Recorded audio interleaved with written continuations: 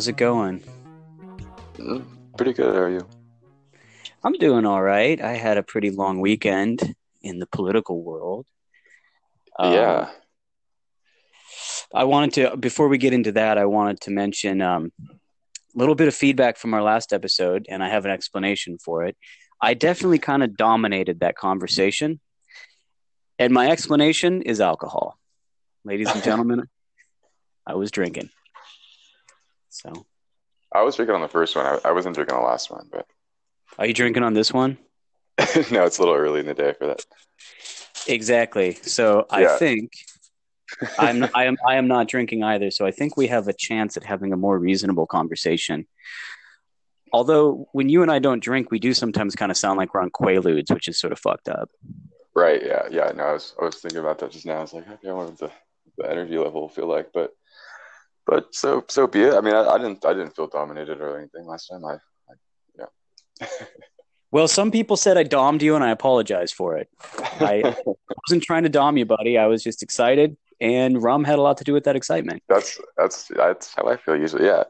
No, no, man, that's all good with me, man. But yeah, I am curious to talk about so you announced that you're running for city council, Arcata. Yeah. I'm running for, so there's one vacant seat right now. And then there are two people who are up for reelection who are incumbents, one of whom has been an incumbent for since 2008. The other one's been in and out for quite a long time, too. And they're also of an older generation. And the two seats that are locked down for at least a couple years are people who are of my generation, more or less. So it's a lot of talk. And I do want to mention Arcata, California is a small town. We're talking 18,000 people with the college. And Yeah. we have Humboldt State University. So we're in the state university system. And it's the northernmost one, too. So Mm-hmm. it's a strange thing.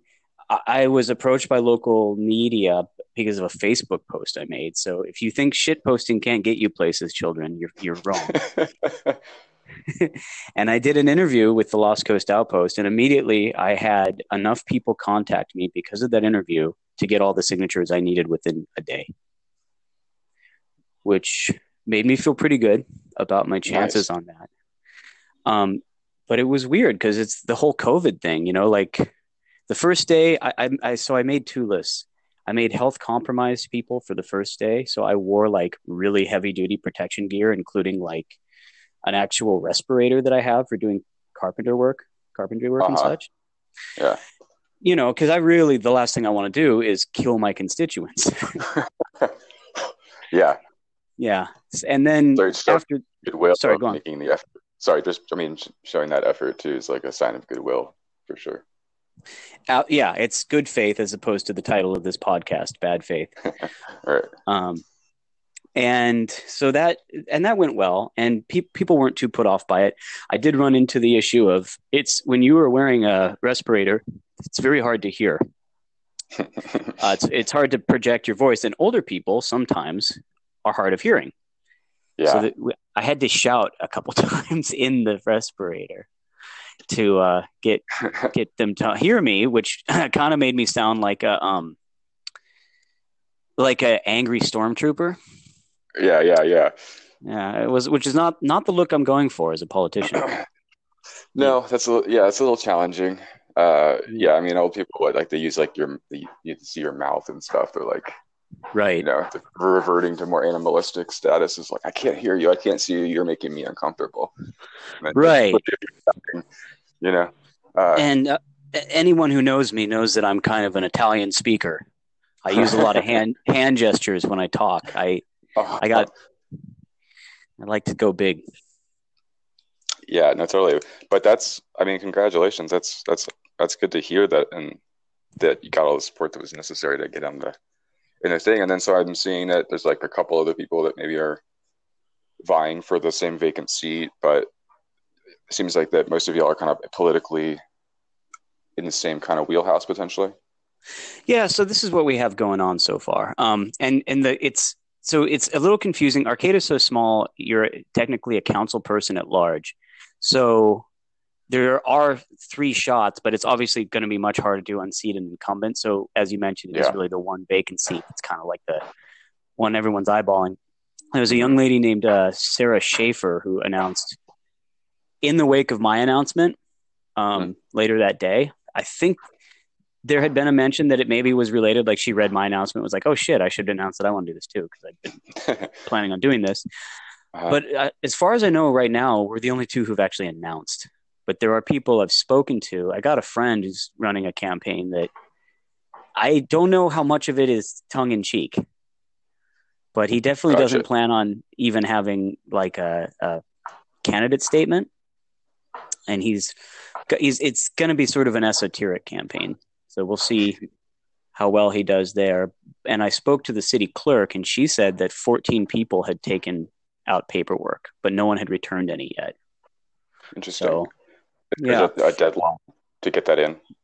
The deadline is August 7th, which I got all my signatures. Now I just have to craft a candidate statement.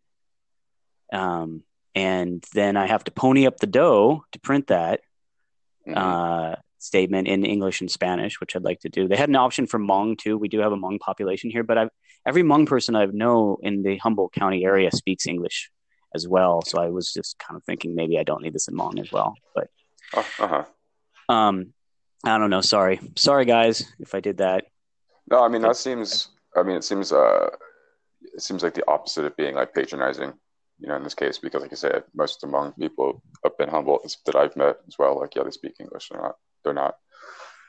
They're several generations in, Right. Yeah, and that's just kind of the general thing there. So, but there are people who maybe could utilize the Spanish translation. Certainly, that would help. Yeah. Mm-hmm. And I want to be inclusive in that regard. And so I got to pony that up, and then I got to sign a few forms that basically say I promise not to be a dickhead, or call people dickheads. Right. Have some decorum. Yeah. Can't do the Trump thing. No.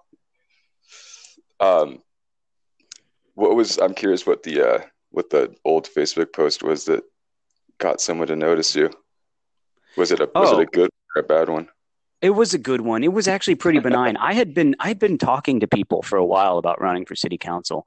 It all started with one of my whenever I go on Facebook, I do what everyone does on Facebook, which is act like a boomer. That's really what you do. It is the boomer platform. And I've always said that if you're on Facebook, you're technically a boomer. So that's why I'm allowed to tease them, because I'm one of them. Partaking in boomer with them, yeah. Yeah, I'm drinking down their sweet, delicious.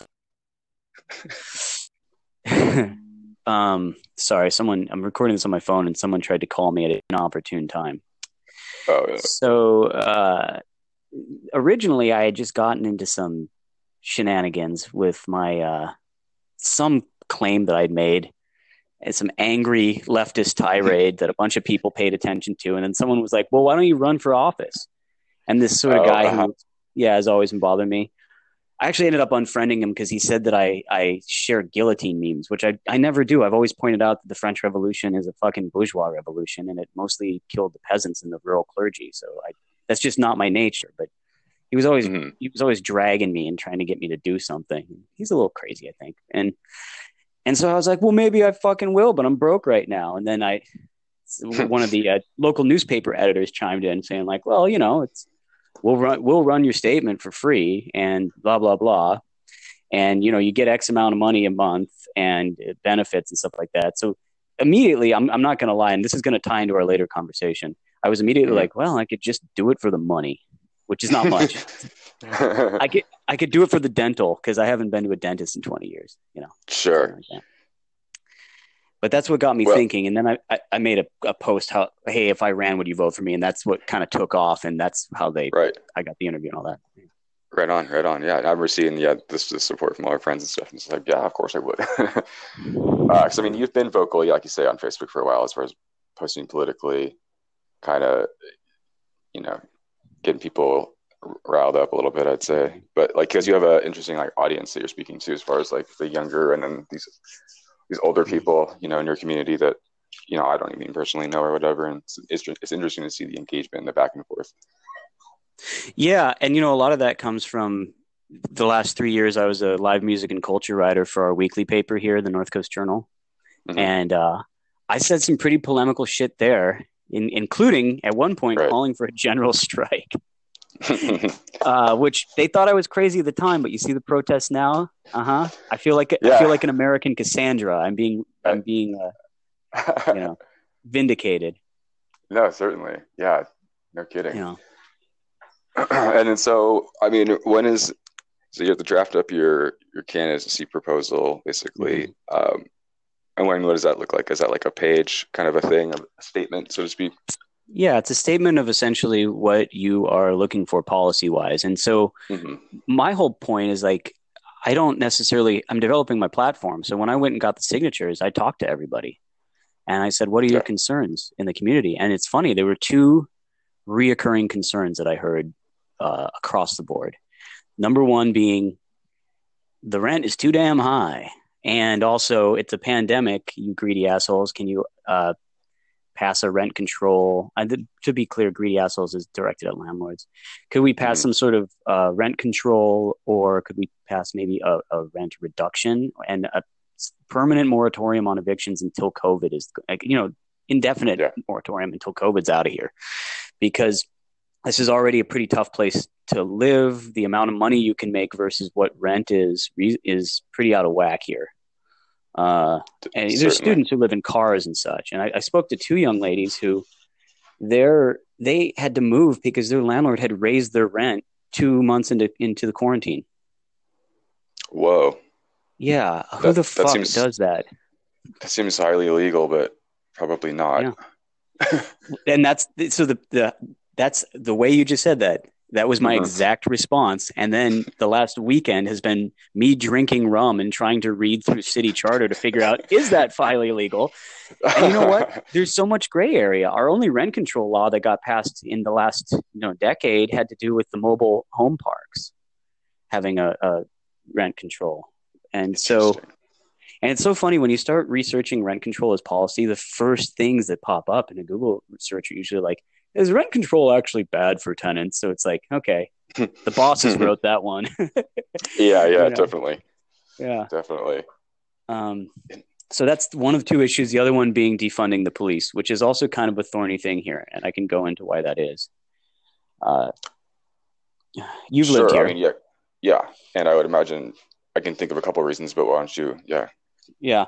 Well, one of the big things about this big cities that have these massive police budgets and massive police forces is it's not community policing argument, which is a valid argument, right? Like Hmm. you have people in New York City who live in a different county and move in, come in as cops, and so they're not Yeah. taking care of their neighborhood.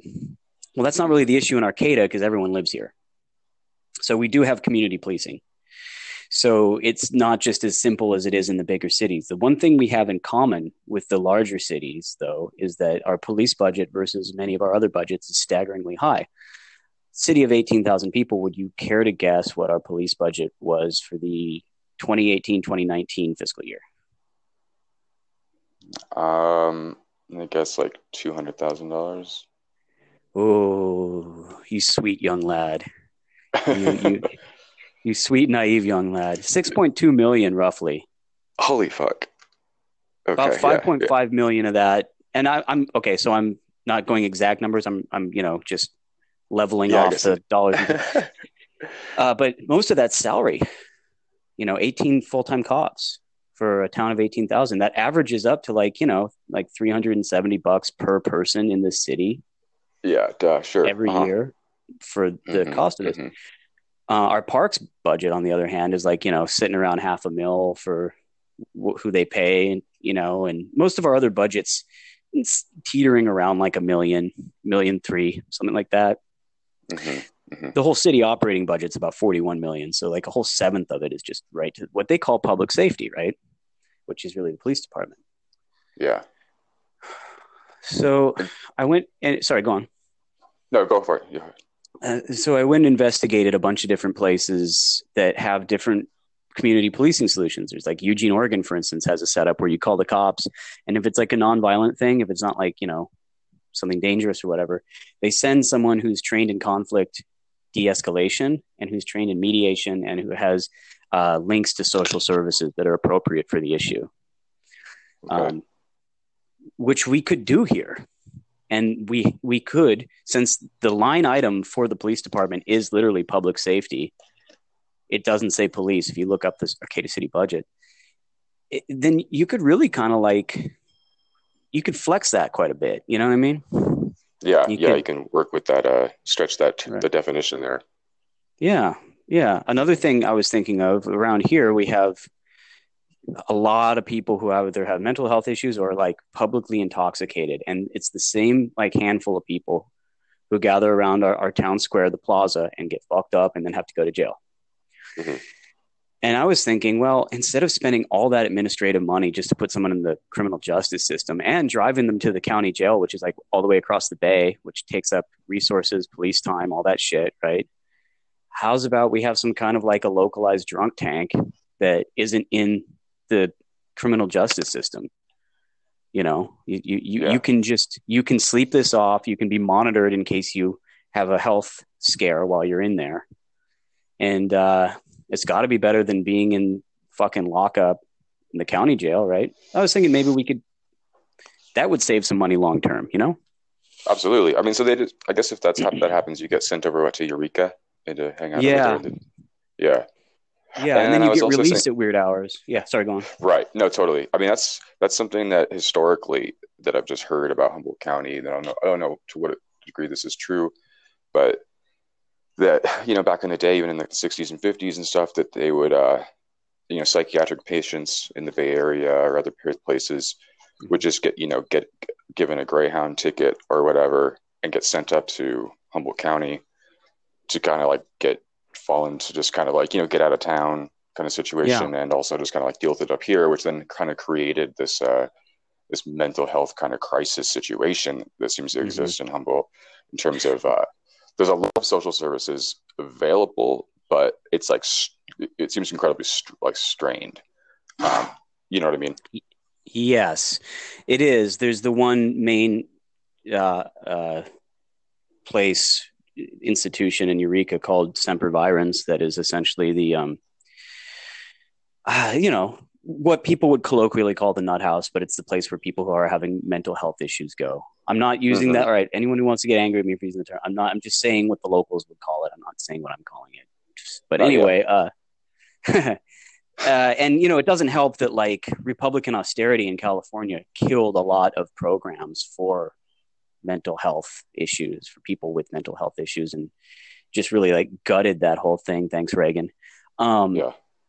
And it's just we've created some pretty shitty politicians. I mean, Reagan's technically from Minnesota, but I think of him as a California politician. Are the two California presidents, Nixon and Reagan, were also garbage politicians before they were in the national stage, and they did terrible things here. And so, yeah, I've heard definitely that thing that you were mentioning about people, and I don't know how apocryphal it is or not, but people getting shipped here from other communities.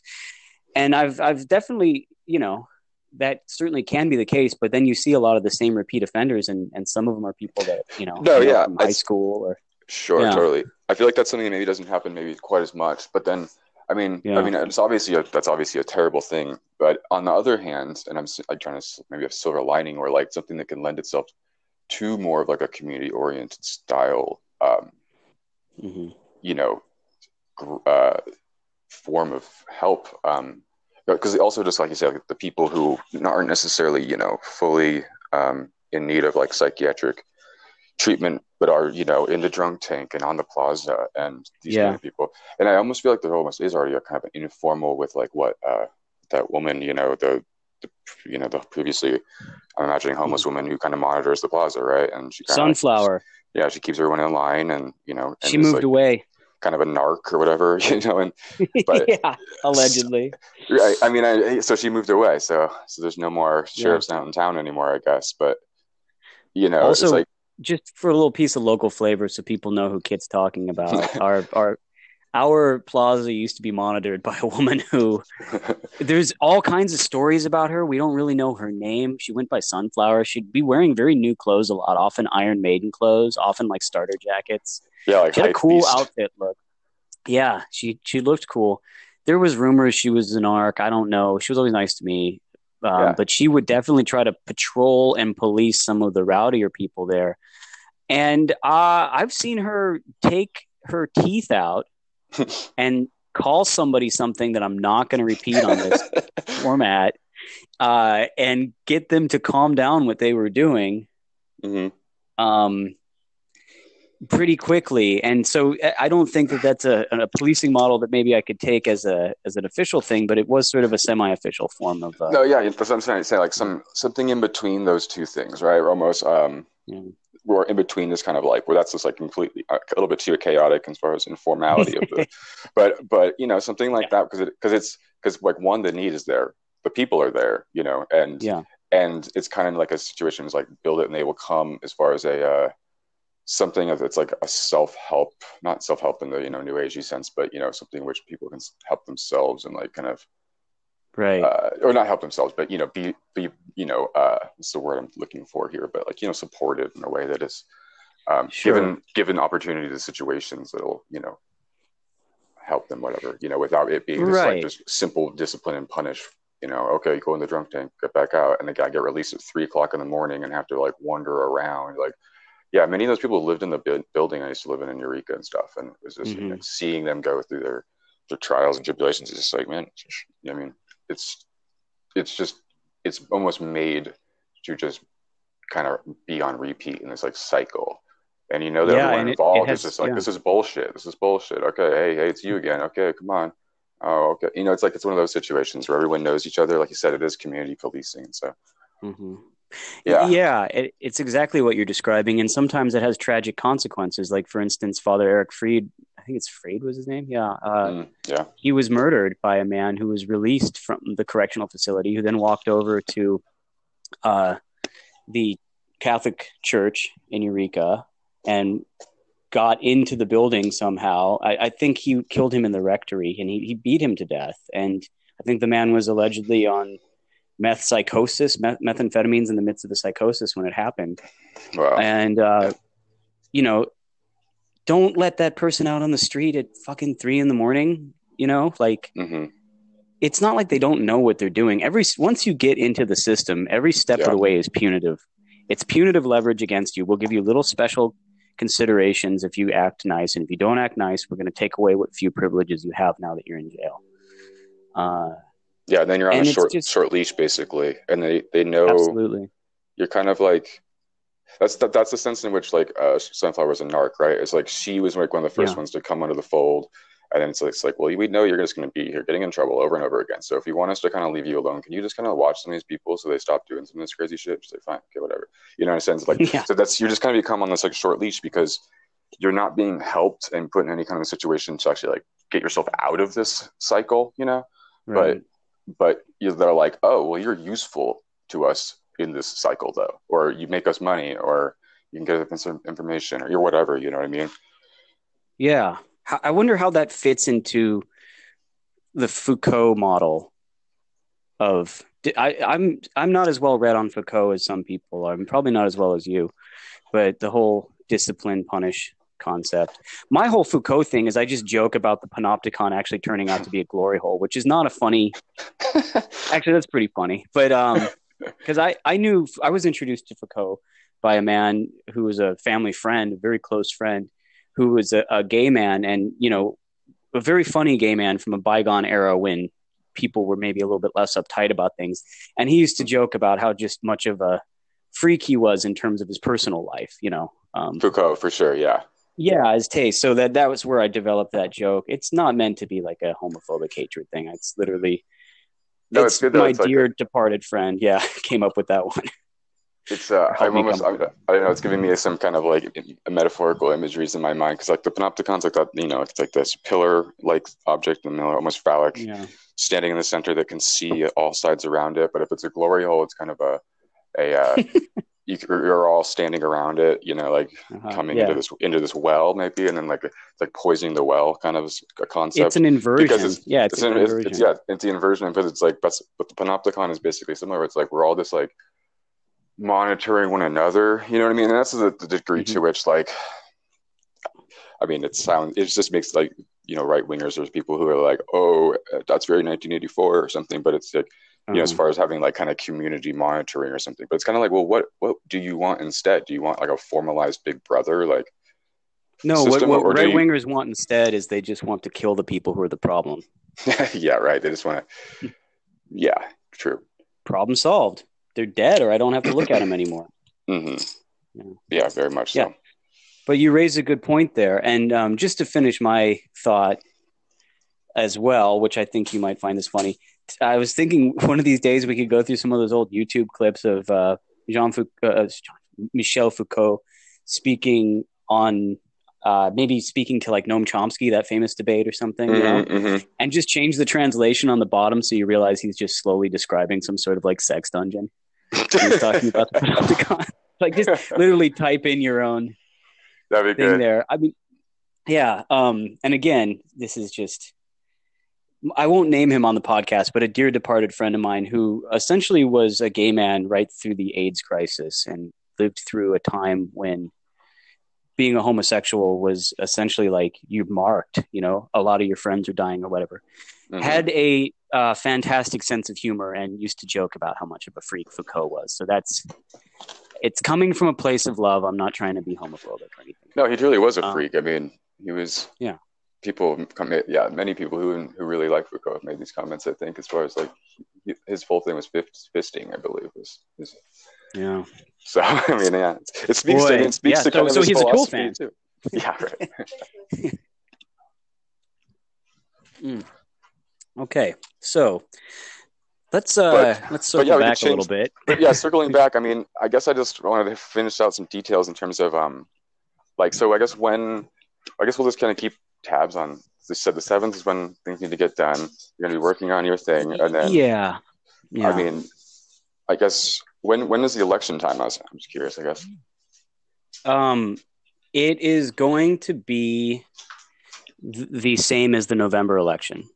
So I will be on the ballot, assuming I turn in all my paperwork and I don't just shit the bed on this. I'll be on the ballot for the November election, which is the first Tuesday in November. So, which I always like to tell people, there's 2 Friday the 13th in 2020. The first one was in March when COVID hit, and the second one is going to be in November.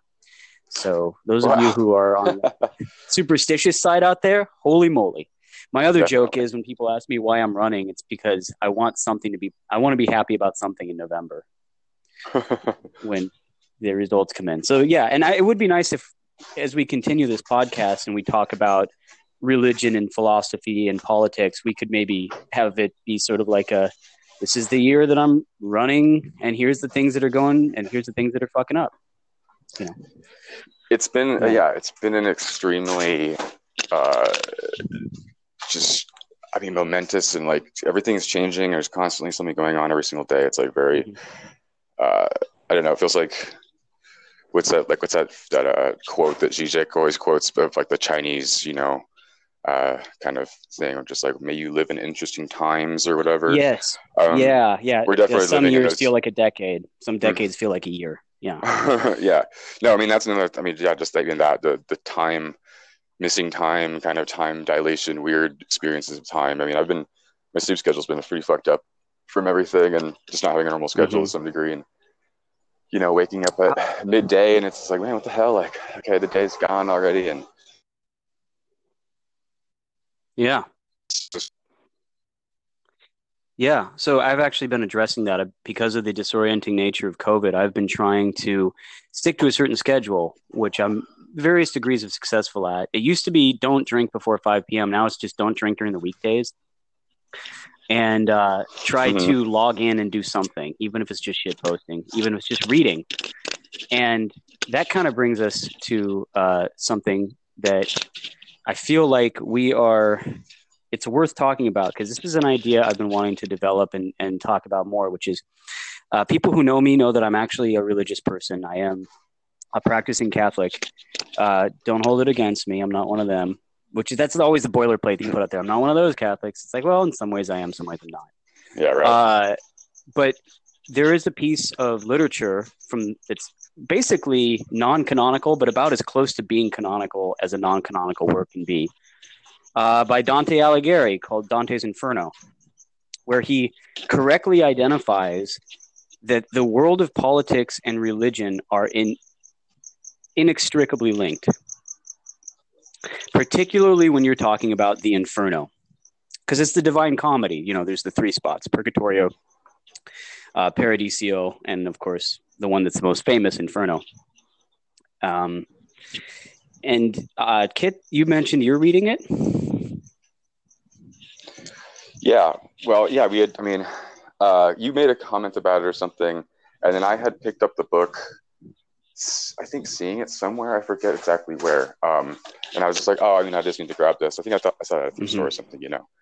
And then I saw you made some kind of comment about it. And I was like, oh yeah, how, you know, as auspicious and timely and weird as things are, I was like, yeah, it makes sense that I would have found this right now and everything. And then maybe a month or so passes by, and month or two maybe, we've been in COVID, I guess, and then I've been reading a lot about the Catholic, you know, history of the Catholic Church and Roman Empire and stuff like that lately, and you know, I'm realizing that it's helping me, like, just it's giving me like the context that I'm needing to understand the story, and so I just kind of started, you know, opened it up last night and actually started getting into it.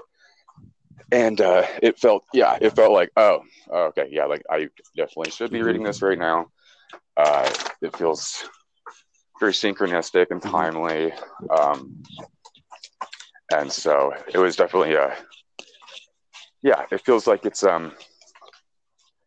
reminded me of a bunch of things I've been watching lately too, even of just kind of these like initiation kind of seeker on a path kind of a right. I've been noticing some of your Twitter habits have kind of been reflecting that.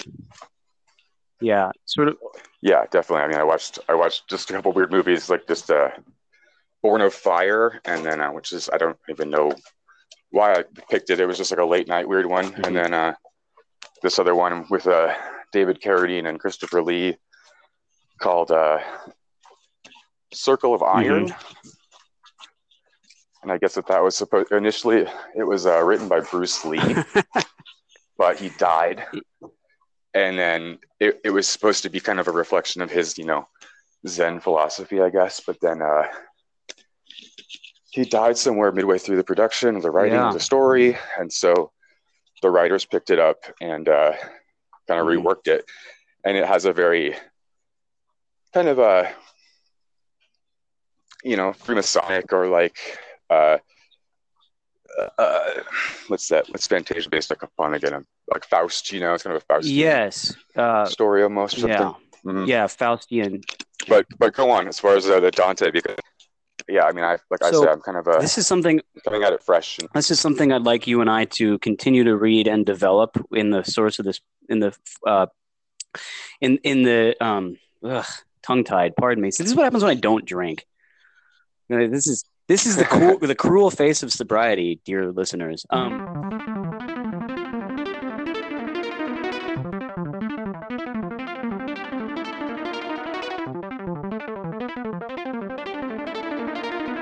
Hey. Okay. So we got disconnected there for a second, but all right. So Dante. Yeah, we were talking about Dante, and so a political philosophy that I have developed through most of the last, I don't know, it's been a slow ride, but I'd say last couple of decades of my life has to do with the idea that the spiritual realm, the spiritual world, as well as on the earthly plane, the religious world, there's a difference between the two. The religious world and what rote religiosity means and religious devotion means, and the political realm are not only inextricably linked, but have much more power and energy behind them than human beings, the average citizen, really wants to acknowledge.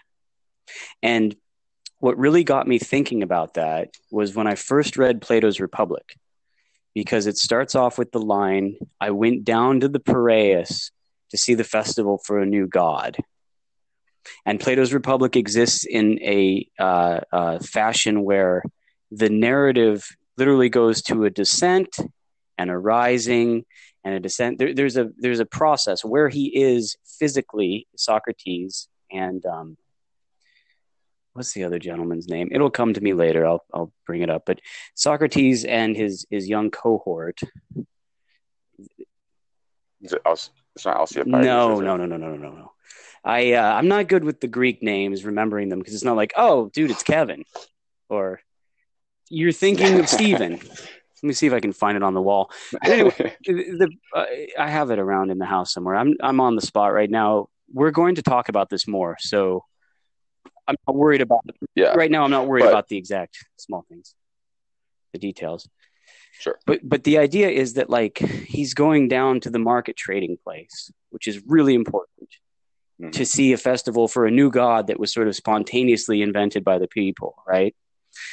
And that right there says everything that I'm trying to articulate about the relationship that we have between the religious world and the political world.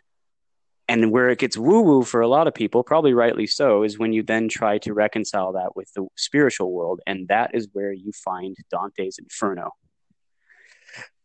Because he lived at a time in Florentine politics where you had the Guelphs, I think they were. I'd call them Gilfs, which is just because I'm a jerk. And I've been internet poisoned like anyone else. I'm not a big porn guy. I've never been a porn guy, but I'm familiar with porn terms just from using Twitter. If that should tell you how terrible the internet is. Yeah, poison. Right. I'm a practicing Catholic, so like I really don't do the porn thing, but I do. I do know the terminology because of Twitter. So yeah, the Guelphs and what the fuck was the name of the other? Anyway, the point being, the Guelphs were the ones who I believe had an alliance with or an allegiance to the Pope, and then the other side had an allegiance to the Holy Roman Emperor, which at the time was a very schismatic relationship between those two power hubs. And so when Dante goes to hell with the poet Virgil, who wrote the Roman version of the Odyssey, essentially, the Aeneid or whatever, he encounters people who are people he knew, who in his family's, connections, who are in hell. Which, imagine if you could shitpost your way, if you could write a shitpost poem, epic poem, and tell somebody that, oh yeah, dude, your dad, that guy who pissed me off a bunch when he was alive, he's in hell now.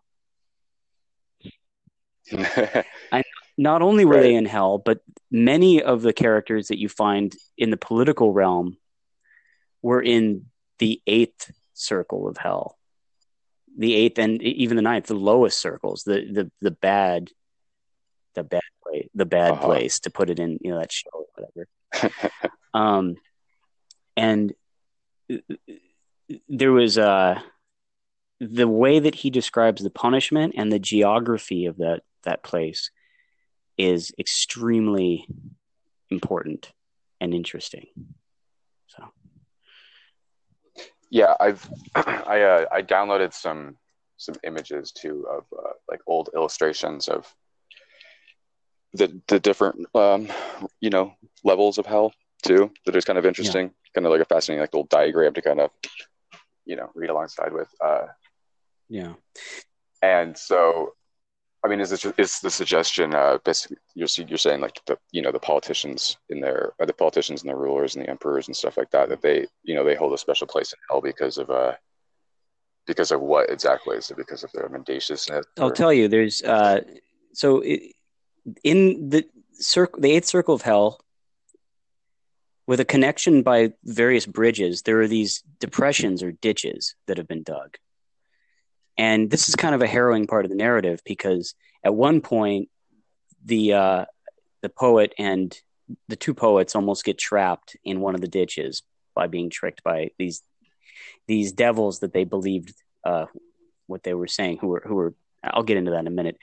But so in basically in the first ditch, you've got pimps and seducers, who are being like whipped, which we can get into that. That's kind of funny. But um, and I'm looking at my notes right here. And flatterers as well, who are being dipped in Mm. the excrement in the second ditch, then shit basically in the second ditch.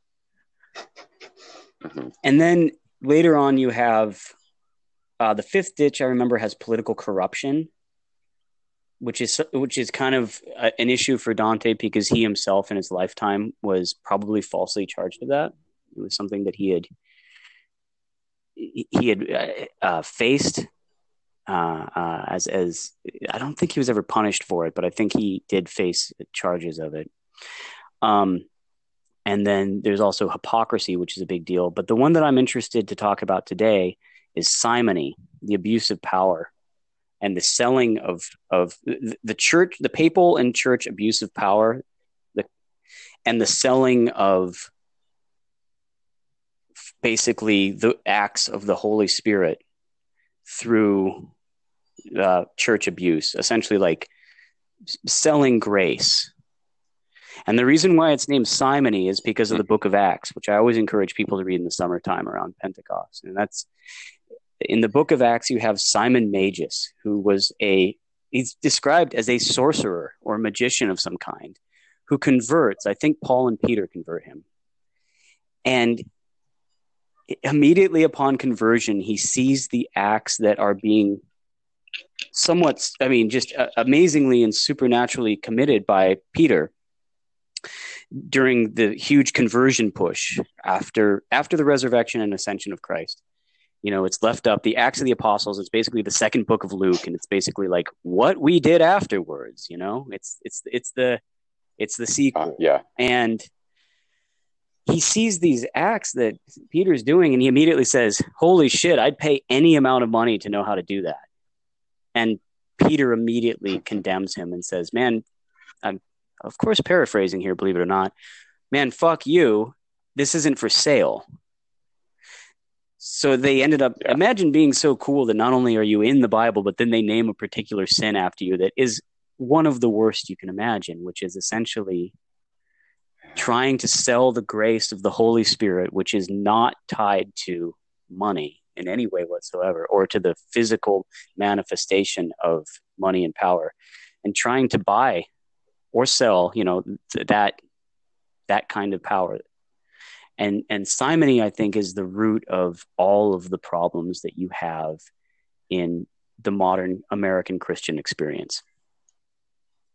Definitely, in terms of the America, and especially America's version of Christianity is so tied to wealth and prosperity, and justifying your wealth by being blessed or whatever, all that kind of stuff, like very insidious and pretty. It's like basically what I feel like a lot of people too, in their atheistic turns, are like railing against too, is this hypocritical, garish, oafish stupidity, just being like, this is so glaringly, apparently, like hypocritical and stupid. You're just like a lying business owner guy who's just, prejudiced, basically, or some kind of thing. It's just so clearly like what's going on in such a cover. But yeah, so basically all these people are basically committing that. What do you think? How do you define grace? I'm kind of wondering, because is grace like? Grace is essentially the state of being and the state of action when you're informed by divinity. In this case, it's the Holy Spirit who has, I think, the largest hold in the imagination of the early apostles, more so than Jesus, because they knew Christ Jesus. That's the thing that you have to remember, is that they knew him. They encountered him. They went with him. Some of them were willing to die for him. Some of them denied him and such, but they knew him intimately, as intimately as you can know another being. But it was the Holy Spirit that enabled everything that occurred. It was it's that flow, it's that flux, it's that being that is God. It's part of the mystery of the triune God, where you've got, in the name of the Father, the Son, and the Holy Spirit. Spiritus Sancti. It's this ineffable presence So to define grace is very difficult. It's one of those things like, do you know when like you see a masterpiece in art, or you hear a masterpiece of music or something, and then the moment you try to define what it is when you start getting really lost in the woods, you know? Like, why is Sure. this masterpiece? How do I define this? That's sort of what grace is. It's sort of like, you know it, you instinctively know that it Yeah. is correct Okay. and right and Hmm. just, but then it's sort of ineffable in terms of what its boundaries are. It's divinely informed behavior. That's interesting. That reminds me of something just in the very beginning of the opening of it in Dante, where it's like he's talking about how he's basically talked himself into not doing the thing he decided he was going to do by like Mm-hmm. coming up with all these things like, oh, am I worthy though? Like, are you sure? Are you sure about this? And then he kind of talks himself into this whole thing, and I think he even describes it something similar like that, where it's like he's back in the woods again immediately, Mm-hmm. uh, because it's not informed by this just like by grace, I guess, and this kind of, and I guess is there like how do you parse, or I guess it's a question like one has to basically just internally ask oneself. But how do you parse like what is grace and what is just like instinct or some kind of a you know Well, misinformed kind of a yeah, you know intuition or something. that's a tough one, and a lot of that has to do with what your actions are as a person, which is why the book of Acts is such a good instructive on the concept of grace. Because the book of Acts are basically when the Holy Spirit has taken over for the role of Christ in the people who were shown to be very flawed in the Gospels. And they have to now take the budding birth of the new church and they have to bring it to a fruition by proselytizing. And most of that proselytizing ended with extremely violent death and martyrdom. So to understand the difference maybe is one of the mysteries of faith and one of the Yeah.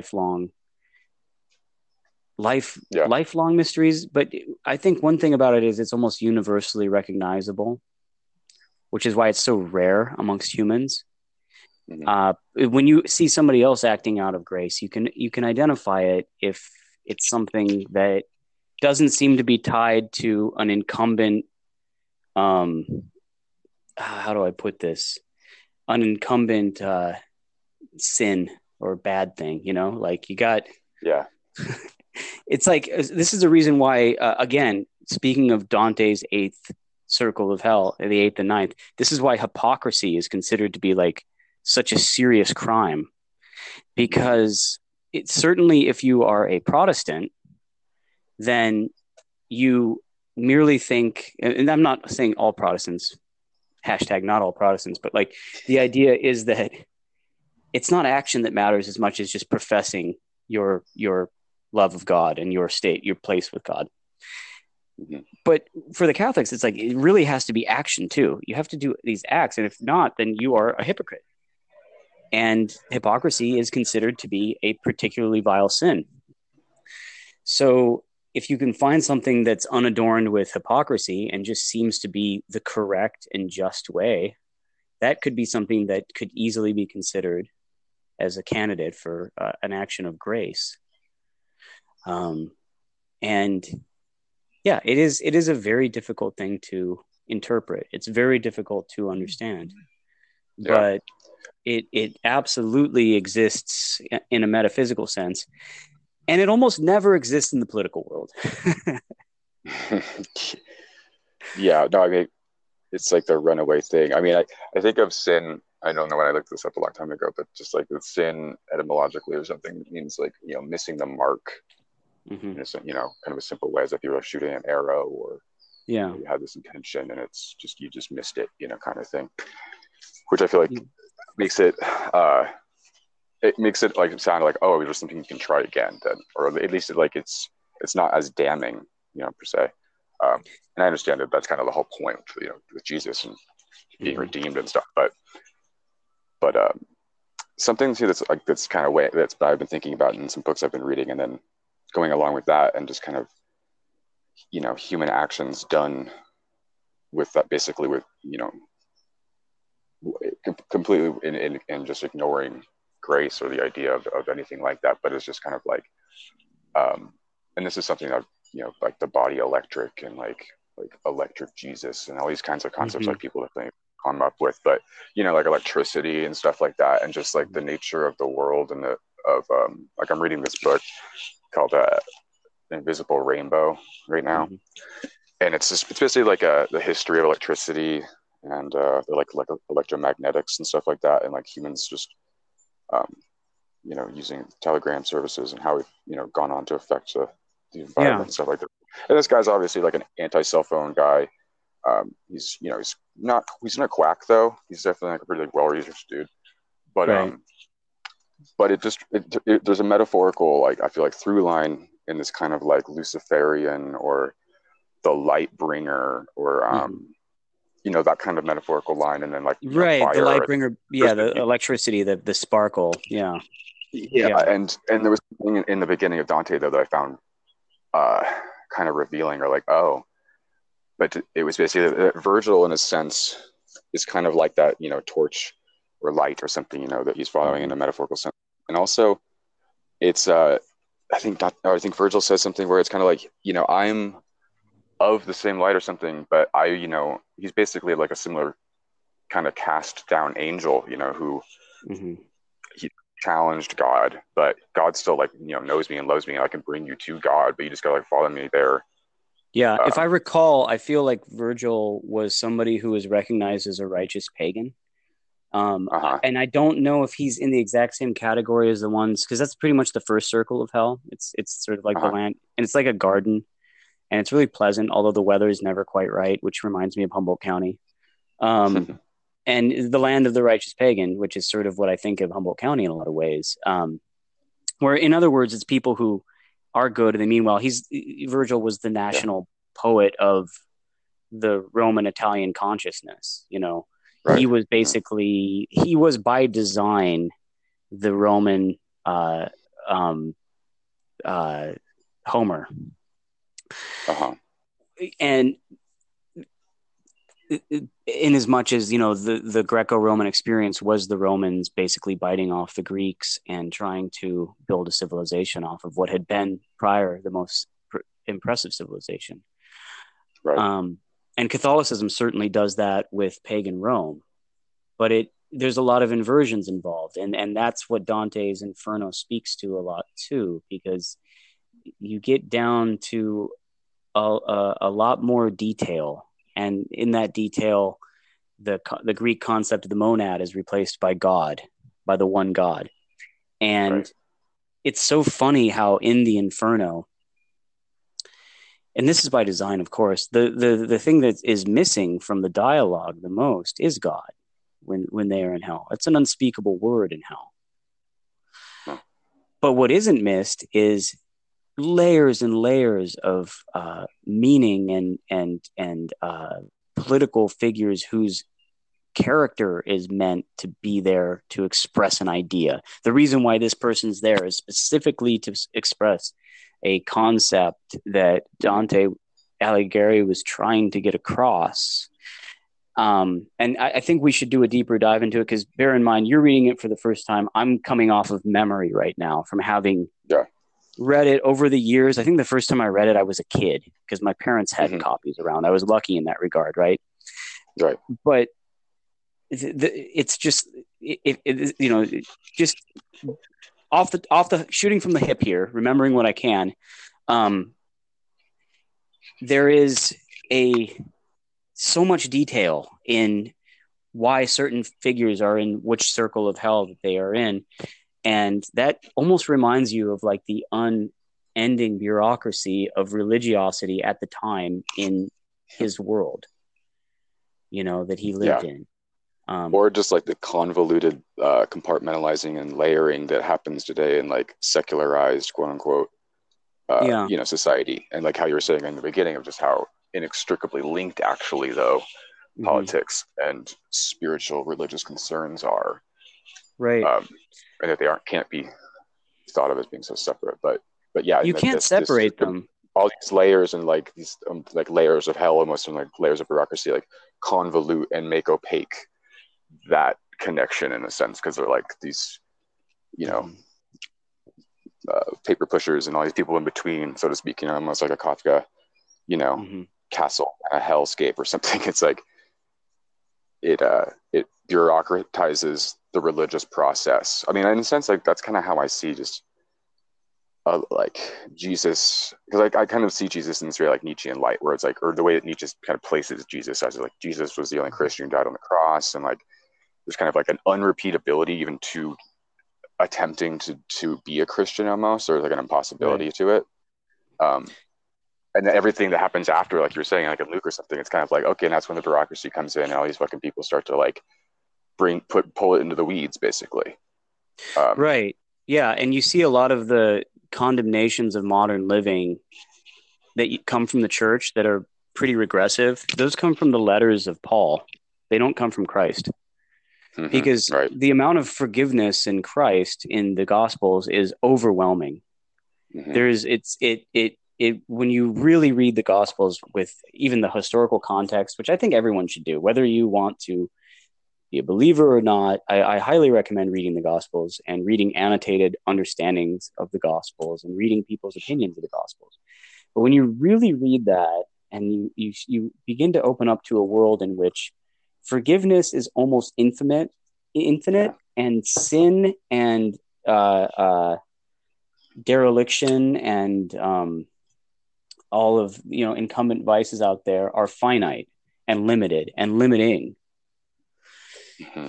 and so really the it's almost like forgiveness has a virtue quality that almost transcends virtue, because every virtue has its incumbent vice, right? Like, for Right. instance, if you can be, for instance, either a cruel penny pincher, or you can be someone who's good with money. It's virtuous to be good with money. It's not that virtuous to be like Ebenezer Scrooge. Right. So, but forgiveness doesn't have that exactly. The kind of Christ-like forgiveness. It doesn't have that. Hmm. It's one of the. I mean, it's such an important thing that it's mentioned in the Lord's Prayer explicitly.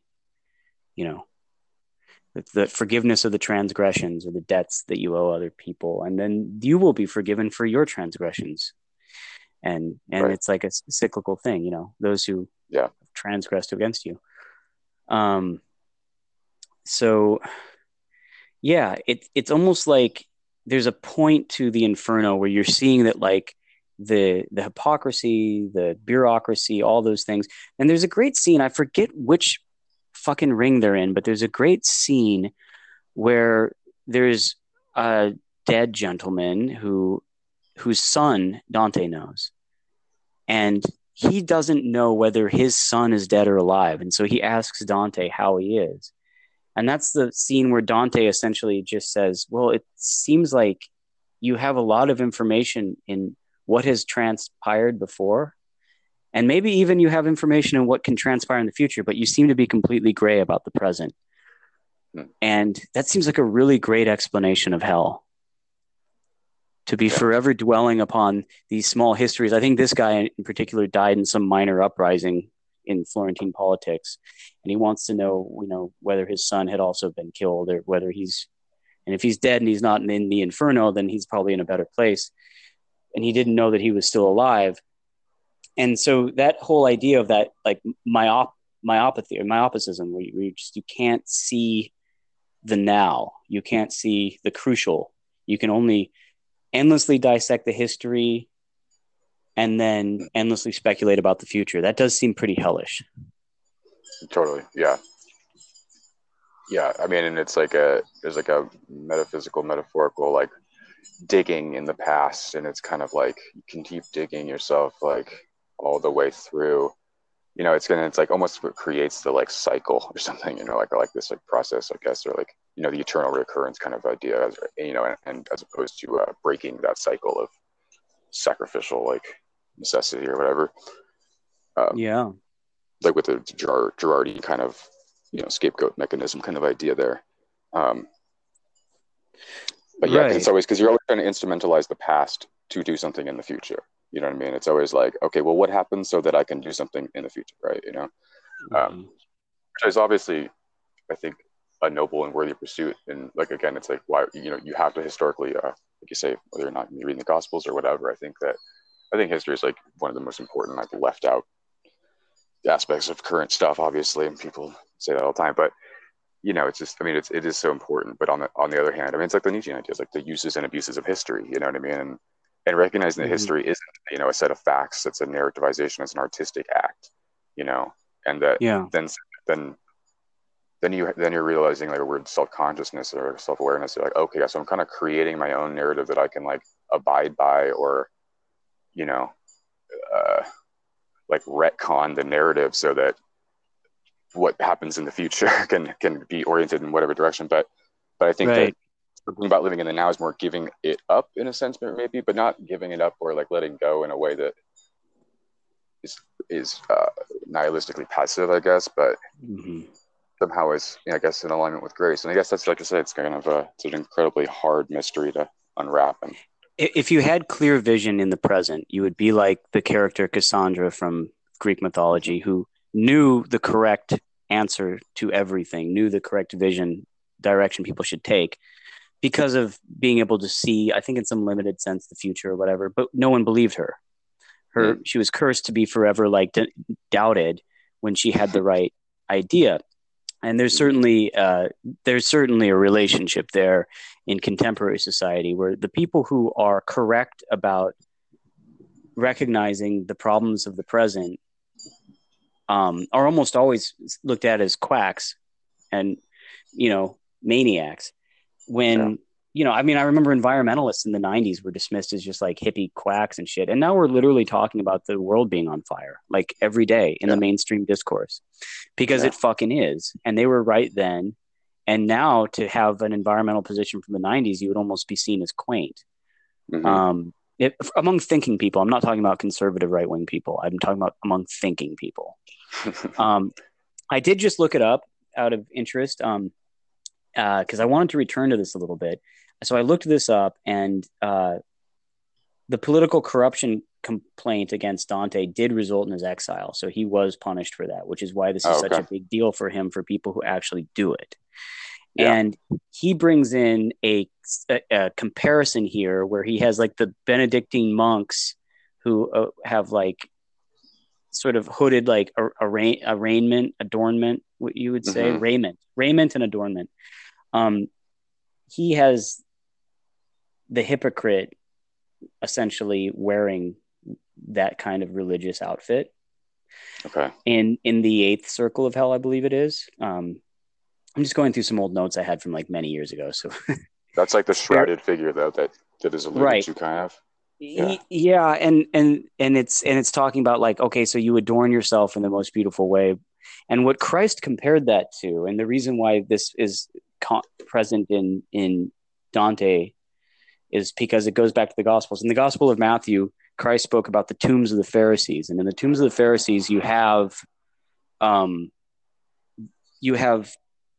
tombs which are immaculate on the outside, gorgeous, like works of, like, architectural, high architectural achievement for the time. Yeah, like exquisite gold. Right, exquisite. But then on the inside is just dust and bones, which can never walk again. And that's what Christ compared the hypocrisy of those who were in the upper echelons of the political religious world as. It's just, you have all the pomp and circumstance, but at the end you have death. It's death. It's a dead end. It doesn't go anywhere. And so that's a pretty significant point there to talk about what to do in the political world, which is a large reason why when I was out there gathering signatures, I was wearing my old sneakers. I didn't have a suit on or anything. Yeah, no, I definitely get you there. Totally. I mean, that speaks to immediate concerns, right? It's like, again, about living in the present. What's the point of the opulence of, I guess Bataille, or like George Bataille, or kind of those kind of ideas like this is the accursed share, as it's called, right? This kind of what of accumulated energy, capital. You cut out there for a minute. Opulence. I want to hear what you're saying. Repeat that, please, because they cut out. Okay. It's called the accursed share. Fuck. the sun rains down. I don't know why it's doing it on your end. There. Are you far away from your router? No, I didn't. We might I have didn't do we anything. might have to do How's this on this? Zoom eventually. We're probably going to cut all these parts here, but if anyone is actually listening, sorry about this, guys. One more time, please. I really want to hear this. Okay. It's this idea called the accursed share, and it's like, how do human societies deal with this, like the energetic and money and materials, the accumulation that processes that take place, and and like his examples of like Aztecs and these kind of like massive displays of wastage and like destruction in the name of sacrifice, basically. You know what I mean? But contrasting that with like this, what I feel like you're saying in terms of just like what is the point of this opulence and this wastage of so otherwise precious materials, or are they really precious or what? I mean, it kind of calls into value even their value as such, but using these things on this essentially wasted dead end that is it's really just it becomes then just something from the past. It is like a form of almost like oppression, in the sense of just being like something you can't shake, because now it's just there forever. It's this monument. It looms over everything after it. It's wasted effort, but it's wasted effort that you are literally building a monument of, and it's what you will be known for. It's like that because of Watchmen, so many times repeated from Shelley's Ozymandias about the two trunkless legs in the desert, and the Ozymandias being the name for Ramses II, and look upon my works, ye mighty, in despair. And his works are literally just destroyed by the desert of time, because he lived a life that was only built on like power. And for the ancient Egyptians, power, corruption, gods and religiosity, these were all the same thing. That the institutions were all tied to the pharaonic image, the pharaoh. And that is, the way Shelley articulated that in that poem, Ozymandias, which is the Greek name for Ramses II, again, that is really kind of exactly what we're talking about. And there's something that I think would be worth reading for the next chapter of this. The most Greek book in the Catholic Bible is the Book of Wisdom. It is very much influenced by Greek. It is a confluence of Judeo-Greek thinking. You'll never catch me saying Judeo-Christian, because that's something that right-wingers say to influence people with small brains about that the vast history of human achievement can be, funneled down into two little things. But that's some Ben Shapiro shit. We don't want that on this podcast. That's bad faith. Get out of here. But the Book of Wisdom is something that exists in a weird space, because it's not necessarily recognized, as far as I'm aware, it's not necessarily recognized amongst most of the Jewish sects, and most Christian sects don't recognize it. But it is a time capsule written in the 8th century or so before Christ was alive, that captures a lot of Greco-Jewish thinking. There's a lot of Greek philosophy in there, if you look into it. And there's a great part, it's right before the beginning of chapter 2, and the heading is "The wicked reject immortality and justice alike."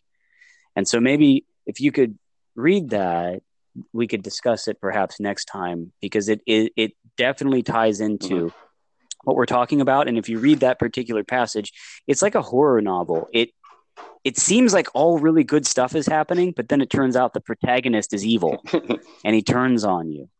And it really does it in a good. It's quite sneaky, and there is when the heel turn comes, it really hits you.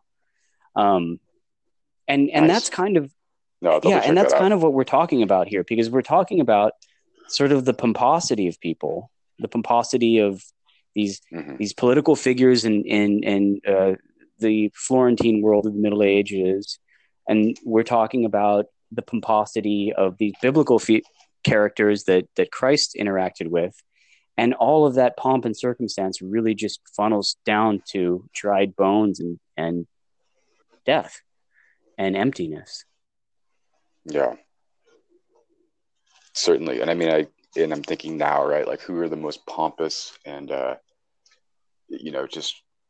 just like me and people like there was some other word you just used that was more accurate, but I mean people like Elon Musk and stuff like this. I mean they're just talking on the shit they say is just like this hubristic is the Yeah. word I was trying to think of. They're people with the most insanely hubristic uh, goals and sense of self destiny or whatever, and they're just out there being incredibly Mm-hmm. pompous.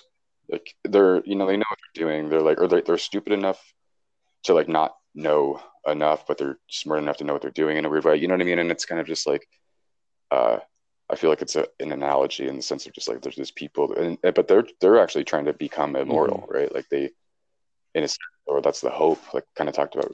They're so plastic. They're so like I find it so odd how Zuckerberg and like Bezos and those guys like how their skin is also perfect and how they care so much about like the maintaining of their body. As opposed to kind of like old school to generations of rich people and just like just being a fat asshole and not doing any shit. Yeah, yeah. Which back then, by the That way, kind of was it. considered the height of beauty. Like if you could pull off a Henry VIII Sure, I and guess, yeah, this dude's fat. This dude's fat in the 16th yeah. century. How the fuck is this guy fat in the 16th? You know what I'm saying? Yeah. Exactly, yeah. No, yeah. So I guess the signs and the signaling can change over time depending on what's considered to be good or Totally. whatever. Yeah, but similarly, I mean, it's they're such extremes in their hubris. I feel like that it's just like that's how I feel like with just that's kind of it's kind of a runaway feedback thing. It's kind of like what's accelerationism or whatever. These kinds of things are just like how does this get out of hand so much? It's a runaway system feedback loop to the point. You You know know, what I mean? How it one feels thing at that times. I hear a lot from people who are irreligious, which I certainly was for a large part of my life. I was never an atheist, but I was irreligious for a long time. And one thing I certainly hear from Mm-hmm. people who are also straight up atheists, which is they say that the idea of hell is essentially heaven and hell are essentially fairy tales to convince you that there is some kind of justice that can be dished out after the world. So because Mm-hmm. guys like Elon Musk, yeah, they can be fucking massive dickheads and also make $2 million or $2 billion. He made $2 billion in profit last week, and while being an insufferable dickhead, like somebody who, if he was in your Mm-hmm. personal like social circle, at best you'd tell him to fuck off. At worst, you'd try to like trick him into falling off a cliff. You know, you would try to trick him into falling into a fucking like open manhole, and like Mm-hmm. they don't seem to ever face any consequence for it. And so I often hear from Right. people Right. on that that's all that heaven and hell is. It's just like makes you want to feel like the good people end up getting to the right place eventually and the bad people blah blah blah. But like you can Mm-hmm. invert that and say, okay, maybe it's a fantasy, but it's also a fucking warning. And for most of literature, it's a warning. If you don't see too Yeah. many fairy tales, I mean, so much as you do in literature, what you see more of is like the Jacob Marley. Is it Marley or Marlowe? I think it's Jacob Marley and Ebenezer Scrooge relationship, where he's like, "Dude, I'm fucking in chains in hell. Don't do this." You know, uh, Mm-hmm. Dante's Inferno is a series of pretty explicit warnings of like what not to do and how not to behave. And he Right. wrote it when he was about our age. If you were to take the average between our two ages, because the whole idea was he was at the Mm-hmm. center point between old age. Now his life was cut Yeah. down Exactly. prematurely because of the stresses of the exile that he was thrown into unjustly. So he didn't actually Sure. make it to 72 or whatever. But that's that idea Right. too of living to about the Jesus age, 33. Jesus lived to about 33 and a third, Mm-hmm. which for those of you who are really into the weird conspiracy stuff, that's what records best play at for long form. Carl Jung famously said that one of the problems with Europeans is that they don't have a psychological model for how to mature into old age because main their main model died at 33. Yeah, that's a good So point. all those sorts of things. But so you have to consider this like as a series of warnings as well, more so than just it's not just revenge porn. That's the worst Yeah, way. right. That's like that's just Nietzsche's. Yeah, that's like Nietzsche's kind of like very exoteric critique, right? It's like the resentment of the Right. slave morality that basically, and we'll get our just dessert next time because like hey, Yeah. dude, if I would kick your ass right now, but it's like Yeah. it's and then under the guise of I'm turning the other Right. cheek or whatever, It, a cowardice, kind of hiding beneath this like wolf or something like clothing. which is exactly wrong. I mean, it's uniquely Yeah, totally. exactly wrong. Exactly. It's almost so wrong as to be. That's what makes me skeptical of the argument, or like at least in the sense of like whether or not people who say it believe in it or whatever. But it's like it undoes itself in a weird way, by being such an antithetical like position. It gets re-subsumed into the synthesis. Yeah, and I feel like that was probably by design. Also, by the way, if we ever end up doing a Nietzsche episode, can we call it Ecce No Homo? If we're going to do internet culture or whatever. That sounds good. I'd love to do. Well, I'd love that too, because this episode again has been kind of more in my wheelhouse a bit, and again, this is just from memory, and I can't wait for you to read it and to have your take on it too, because I feel like when it becomes your wheelhouse, we get I'll learn some things certainly. But the Nietzsche thing, Nietzsche is definitely out of my wheelhouse. Nietzsche is definitely somebody who I had a passing relationship with when I was a teenager. And as an adult, outside of conversations with you, I've never really had much of my Nietzschean discourse comes from people who are influenced by Nietzsche mostly. Which takes all different kinds of stripes, right? I mean, there's so many different versions. That's the thing that makes Nietzsche so complicated. I feel like many different trends, means of interpreting him. Well, yeah, I mean, anything that can lead you to a land that covers anything from existentialism to Adolf Hitler is pretty fucking vast, I would think. Yeah, right. Can you imagine being an existential Definitely. Nazi? Well, I mean, that's kind of like Younger or something. Maybe I don't know. Maybe I haven't read enough Younger, but I feel like they probably were there. That's such an interesting time too. We're just reading about the cast of characters like pre-Nazism taking its form, just kind of the weird not intellectual hotbed in like the sense of like the Renaissance, but a very interesting conflagration of bizarro, conspiratorial, race science, pseudoscience. By the way, I have to step in real quick and just point out. I just said, can you imagine being an existential Nazi? And that is Heidegger erasure. That's a good point. I was going to say that because they're a big one of those. I said that as if Martin Heidegger literally didn't exist. Yeah, that's the good sorry, guys. There. No, but yeah, I mean, I feel like this is probably a good place to wrap up, just because we're tapping on the door of a lot of different things, kind of, that we should probably treat with a little bit more time and patience. But I think that was a good intro. Yeah, I agree entirely. And like I said, Book of Wisdom, right before chapter 2, the wicked reject immortality and justice alike. I can send you a link. Read it. It's worth trying to understand the synthesis between, or attempted synthesis between the Greek philosophical school and the deep, deep, deep well of fucking Jewish rabbinical thinking. And it's that's something I've been reading a lot about too. It's very, very, very interesting. But all right, man. I'll let you go. You say you're gonna maybe go camping? Yeah, I'm gonna go. I'm thinking I might. Although, well, that's the funny thing, because despite COVID, there's a bunch of like campgrounds that are full up or closed right now. So it's like, I'm not gonna go like backpacking. It would be like a evening trip. I happen to live in a rural area where there's a lot of really pretty places you can go. So, yeah, but I'm crazy. I wish I could do a river dip. Ooh, it's been good this year. Let me tell you, it's been pretty satisfying. You can't beat it. Yeah.